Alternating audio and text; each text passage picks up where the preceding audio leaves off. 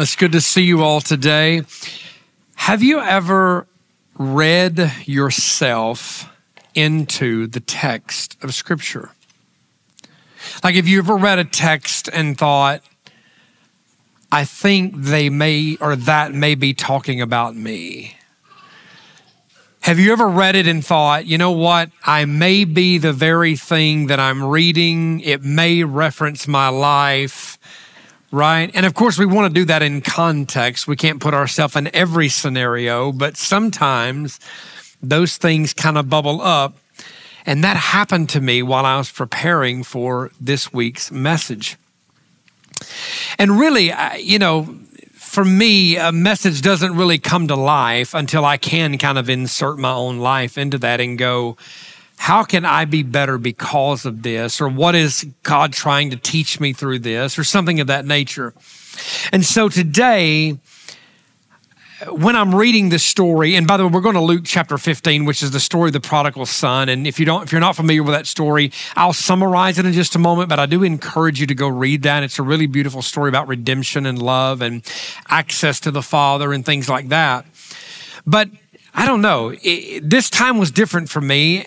And here's why, because there's a part of the story where these two brothers are in a pickle with each other. The one brother gets offended. It's all kind of crazy. But if you know the story, then my first point will kind of make sense to you. And I had to ask myself this question. What if I am the older brother and can't see it? Now, again, if you're not familiar with the story, that question won't matter yet. If you are familiar, then you know what I mean. What if I'm the older brother and I couldn't see it? Or the hardest question that I had to ask myself this time was, what if I'm the older brother in this story and I don't want to see it? I don't want to be that person. So because of the reflection on this passage, I do think there are three things that I want to share with you today. And I will tell you, majority of my message today is going to be spent on the first point. I might not even get to the third one. We'll see how it goes. But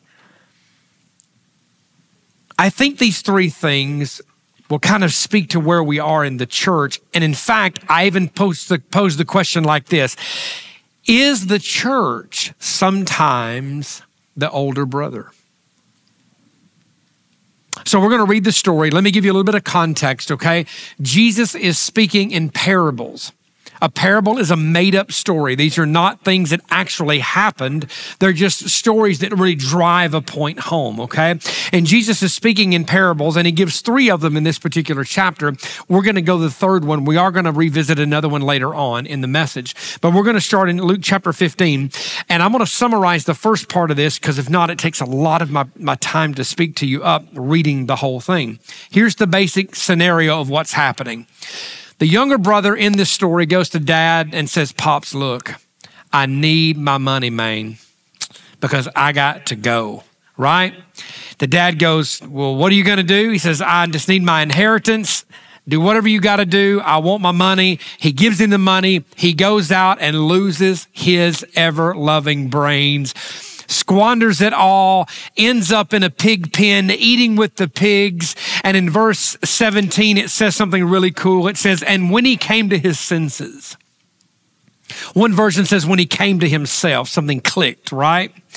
He says, you know what? Even the people back at my dad's house that are working for him, his servants, they live better than I'm living right now. Let me go back to dad's house and figure out if I can just become a servant, because at least they're doing a lot better than I am. So he goes back to the dad and says, listen, just hire me as a servant. I just want to come work. The dad says, what? Look, buddy, I can do you one better than that. We're about to partay. Okay? We're going to throw a celebration. We're going to get the fatted calf. We're going to get a new robe, a ring, and put some new sandals on your feet. And they throw it down because the son has come home. In fact, one beautiful picture of the father is that he's standing out waiting on the son, looking and waiting on the son to come home, and he shows up. And that's where the story takes a weird turn, because there's an older brother in the picture. And that's why I ask, I wonder sometime if I'm the older brother. Let's pick up in verse 25, okay? Verse 25 says, meanwhile, the older son was in the field. And when he came near the house, he heard music and dancing. So he called one of the servants and asked him, what's going on? Notice he didn't go to the horse's mouth here. He goes to someone else on the side, right? This is how good gossip gets going, right? He pulls him to the side and he asks him what's going on. He says, your brother has come home and your father has killed the fattened calf because he has him back safe and sound. The older brother became angry and refused to go in. So his father went out and pleaded with him. But he answered his father, look, all these years I've been slaving for you and never disobeyed your orders. What a ridiculous thing to say. Anybody got children in here? Anybody ever been a child in here? Right? We just don't do things perfectly, right? I've never disobeyed, this gross exaggeration of perfection here, right? He says, yet you never gave me even a young goat so I could celebrate with my friends.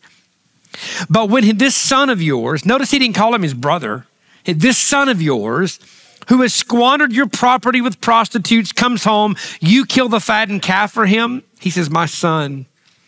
I love how he calls him son, right? Even in this situation, my son. The father said, you are always with me and everything that I have is yours. But we have to celebrate and be glad because this brother of yours was dead, who was dead, is alive again. He was lost and is now found. Now, you may not be aware, you may be, I'm not sure, that Friends Church is growing.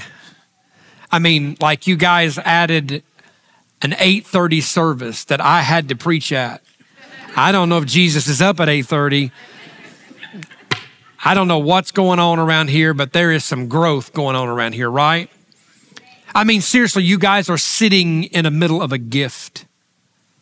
I really need you to hear that. I like to joke and cut up and laugh a whole lot in service, right? Because services can be heavy from time to time, but you're sitting in a gift with what's happening here. Even just in the last 2 years of me getting to come and watch and be apart from a distance, I've seen this wild thing happening here. So it might not be as apparent to you in here that the church in America is in a transition and things are a bit dicey. Now, again, I don't say this for shock. I don't say this for fear. I just think sometimes we're not aware that there is in our country a mass exodus that is happening in the evangelical church. That's what we're considered here as an evangelical church. So that means if people are leaving their churches, if people are exiting the church per se, then they are most likely in need of a place of hope and healing. Does that make sense? And I really want you to lean in here with me and hear this part. For those people that have left the church, I need you to know something. It does not mean that they have left faith. It just means that something's happened. Maybe something bad happened. Maybe they were hurt. Maybe they were alienated unintentionally. I don't know what the reason. There's all kinds of reasons people are leaving. But I want you to know that those people are not bad. They're not lost. But it does mean that they are hungry. It does mean that they could be starving. And I mean spiritually, of course. So as we look to the future for Friends Church, or as we look for the future of this local church, there are three things that I want us to kind of take away from this passage, this story, that I think will hinder our personal lives if we don't address them and hinder maybe even the local church. Several years ago, a pastor from Ohio, actually, not here in Cleveland, but another part of Ohio, called me, just a friend of mine, and he says, Matt, he said, dude, something's happened. Their church was in a growth spurt. They had added a new service, and that's what made me think about here. Some really neat things were happening there. And he said, I have this couple here who they're new to faith. They're new to faith in Jesus. They're living together. They're not married. The pastor wasn't aware of this, but invited them to serve as greeters. This couple was at one time very close to this time. They were strung out. They were now in recovery. They were showing up and serving one service and attending one service. They had been clean for several months. Again, they were really experiencing something so powerful in their lives. They were known to be loving people. They were known to be kind people. People were just celebrating them like crazy. They just seemed like a solid couple. However, someone in that local church found out that they were not married, but living together. And the pastor said, well, just love on them. They're in recovery. They're making these strides toward whatever they need to do in their life. Let's just love them where they are at and allow God to do what God's going to do. And of course, this did not happen. The person took it upon themselves to go and correct them and fix them. And it blindsided them. It devastated them. It crushed these people. Again, they were new to faith, in recovery. They just wanted to serve and be a part of something that was helping them get better every single week. They did not know the rules. They did not even know the Bible. They just knew that they felt loved until they ran into this person. And the pastor says, Matt, he says, I've never heard from them or seen this couple again. And here's the question that got me. And I remember this question so well by the way he worded it. And I hope it lands with you the way that it did me. If not, God bless you. It's been good to see you. He says, Matt, when did loving people well and allowing God to do his work get in the way of God doing his work? And I got that. I got what he meant by that. This couple is now estranged from the church because of bad religion or because of the older brother. And that brings me to the first thing about this passage. It reminded me of the word estrangement. If we approach people, whether they're inside or outside of the church, like the older brother, they will become estranged from the church. Isn't it wild that the love of the Father for the prodigal, right?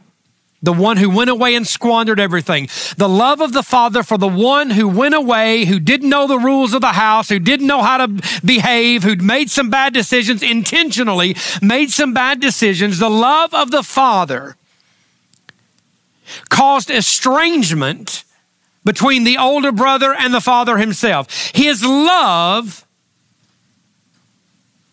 caused division because the love was too much for the other person to accept. How can too much love cause division? Let me say it to you like this. Love causes division when we fundamentally believe that the other person isn't as deserving as I am. The pastor said when this person wanted to confront the couple, they used phrases like this. Pastor, I've been in this church for a very long time. I've been serving, I've been giving, and we just can't let people da da da da da da da. Oh, and the term was these people. And it came to my mind of, didn't we all used to be these people? We were all a these people, right? A those people. The older brother said the same type of thing in verse 29. He says this, but he answered his father, look, all these years I've been slaving for you and never disobeyed your orders, and you never did this good thing for me, the goat thing. Which I think is a very weird cultural thing, right? The next time my daughter complains about something, I'm just going to bring her a goat and go, look how much your father does for you. Knowing my 10-year-old daughter, she will name it and love it, right? And go, I've always wanted one, Dad. Church, I get that when people are in leadership and they have great responsibility, that yes, there's a standard of living. I want you to know that I'm not dismissing all of that. But this isn't about that. This is about allowing the Holy Spirit to do his work in people's lives and us not getting in the way of that. The Holy Spirit couldn't do his work because people wanted to do his work. And then, I get these hypothetical questions.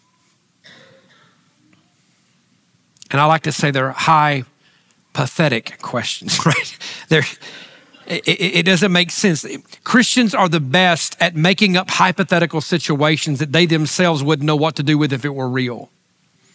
And one of the hypothetical questions that comes up often as a pastor is, well, Matt, how do we know that the Holy Spirit is working in somebody's life? How do we know when they're going to change? And my only reply to that, it goes something like this. When I am more concerned about the work of the Spirit in someone else's life, I have missed the fact that he has unfinished work to do in mine. I cannot be more concerned. Does that make sense?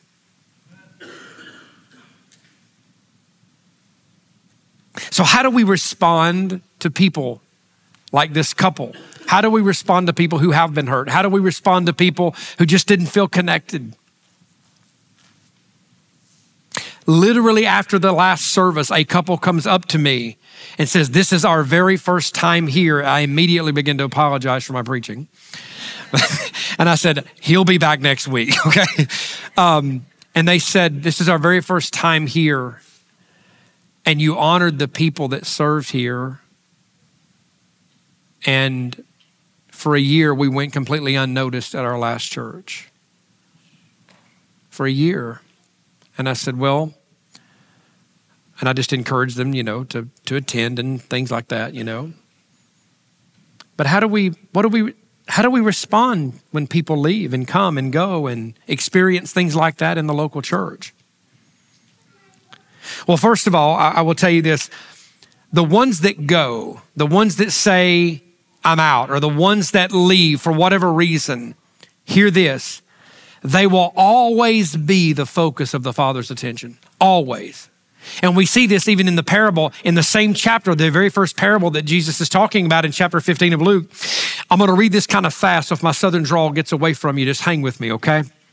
Luke 15, verse 1. Now the tax collectors and sinners were all gathered around to hear Jesus, but the Pharisees and the teachers of the law muttered, "This man welcomes sinners and eats with them." What a great accusation, right? If we all go to heaven and that be the thing that people say about us, oh, that'd be great, right? Then Jesus told them this parable. Suppose one of you had 100 sheep and loses one of them. Doesn't he leave the 99 in the open country and go after the lost sheep until he finds it? And when he finds it, he joyfully puts it on his shoulders and goes home. Then he calls his friends and neighbors together and says, "Rejoice with me, I have found my lost sheep." I tell you, in the same way, there will be more rejoicing in heaven over one sinner who repents than over the 99 righteous persons who do not need to repent. You know what Jesus is simply saying there? You're all the same. Can we not just celebrate that we're in this thing together? We're all the same. At one point we were lost and now we're found. They will be lost, but they will be found. That's the focus of the Father's intention or attention.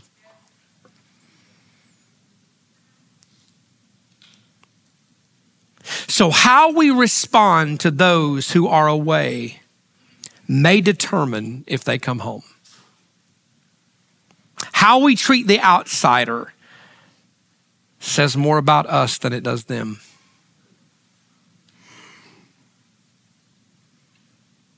Now this is a goofy statement, right?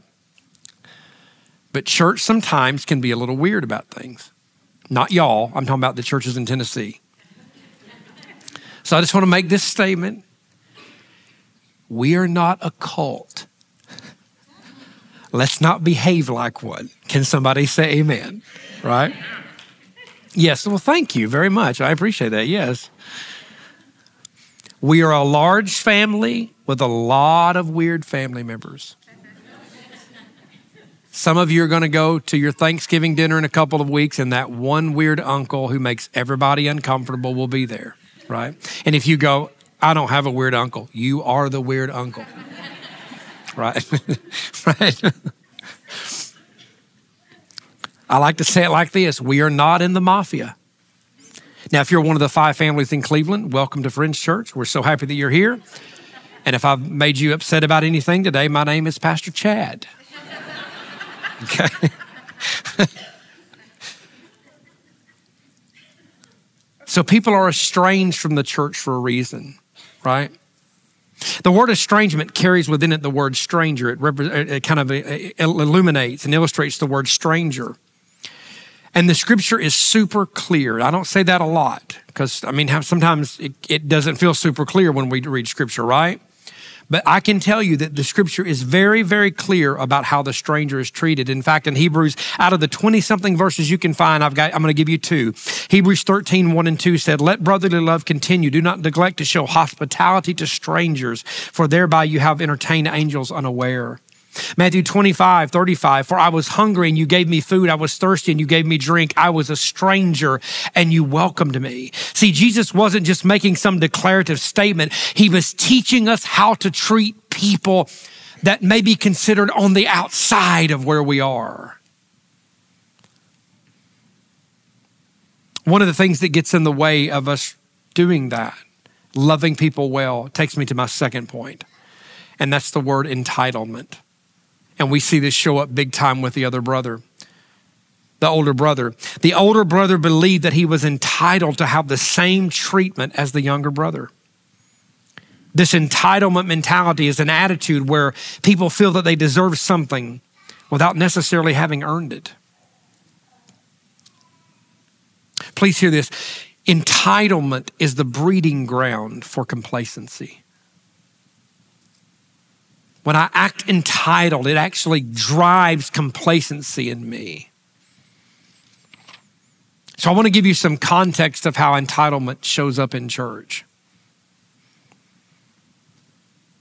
Here's how it can manifest. Entitlement shows up when we expect the church to cater to our personal preferences. Entitlement shows up when we refuse to serve or give financially because we don't see a direct benefit to us. That's rough, isn't it? Entitlement is believing that we have a right to certain positions or privileges within the church.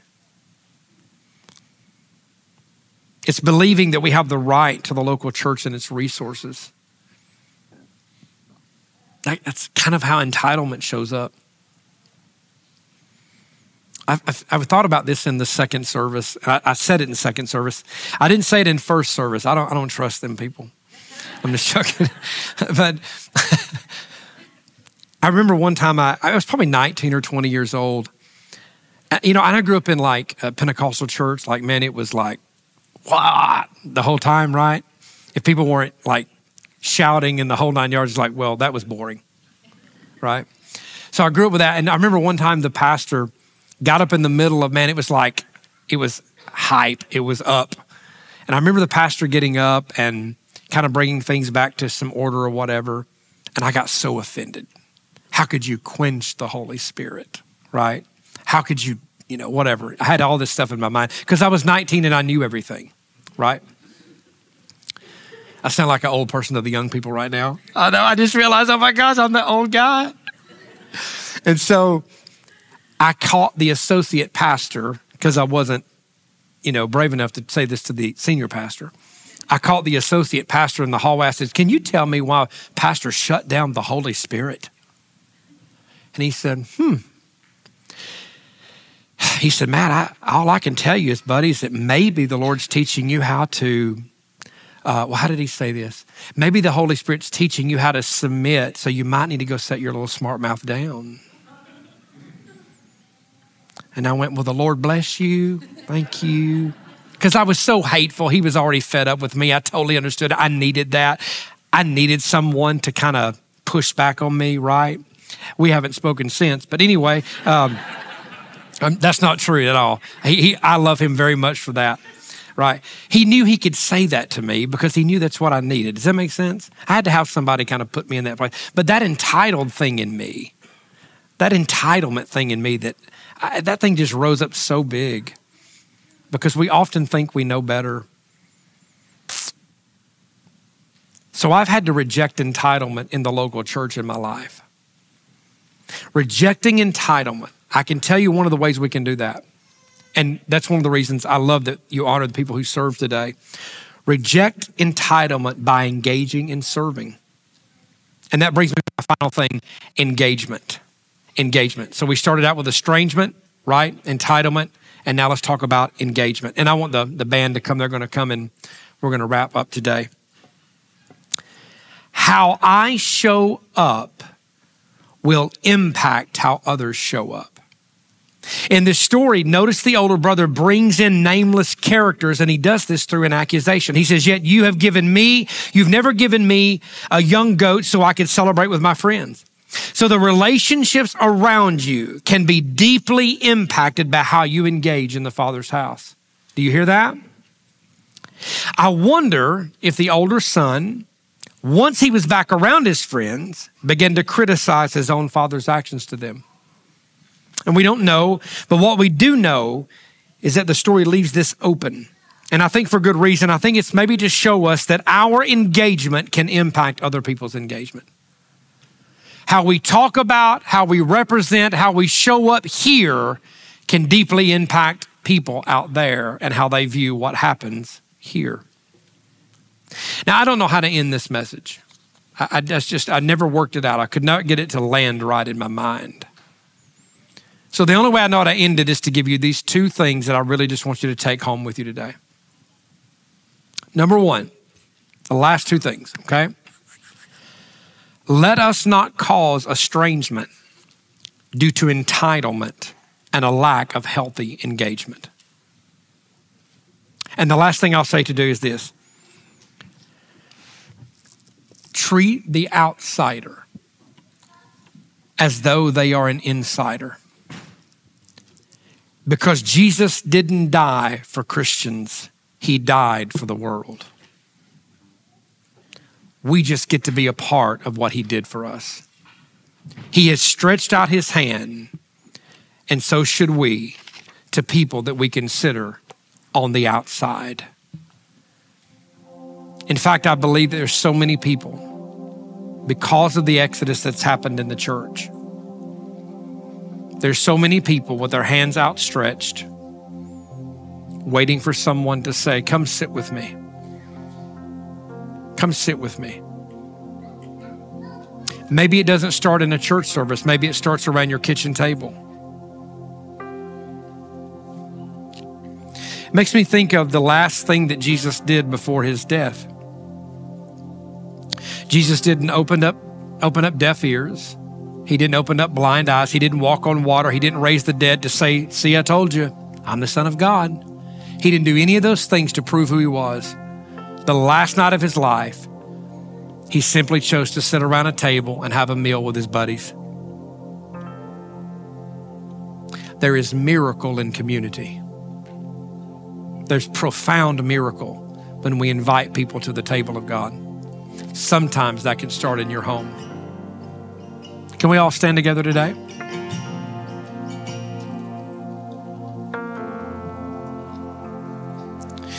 So Holy Spirit, we thank you for our time together today. Give us the courage to reach out to those that maybe have been estranged from the church. Check our heart for entitlement. And today maybe even find some space in our lives to engage in serving.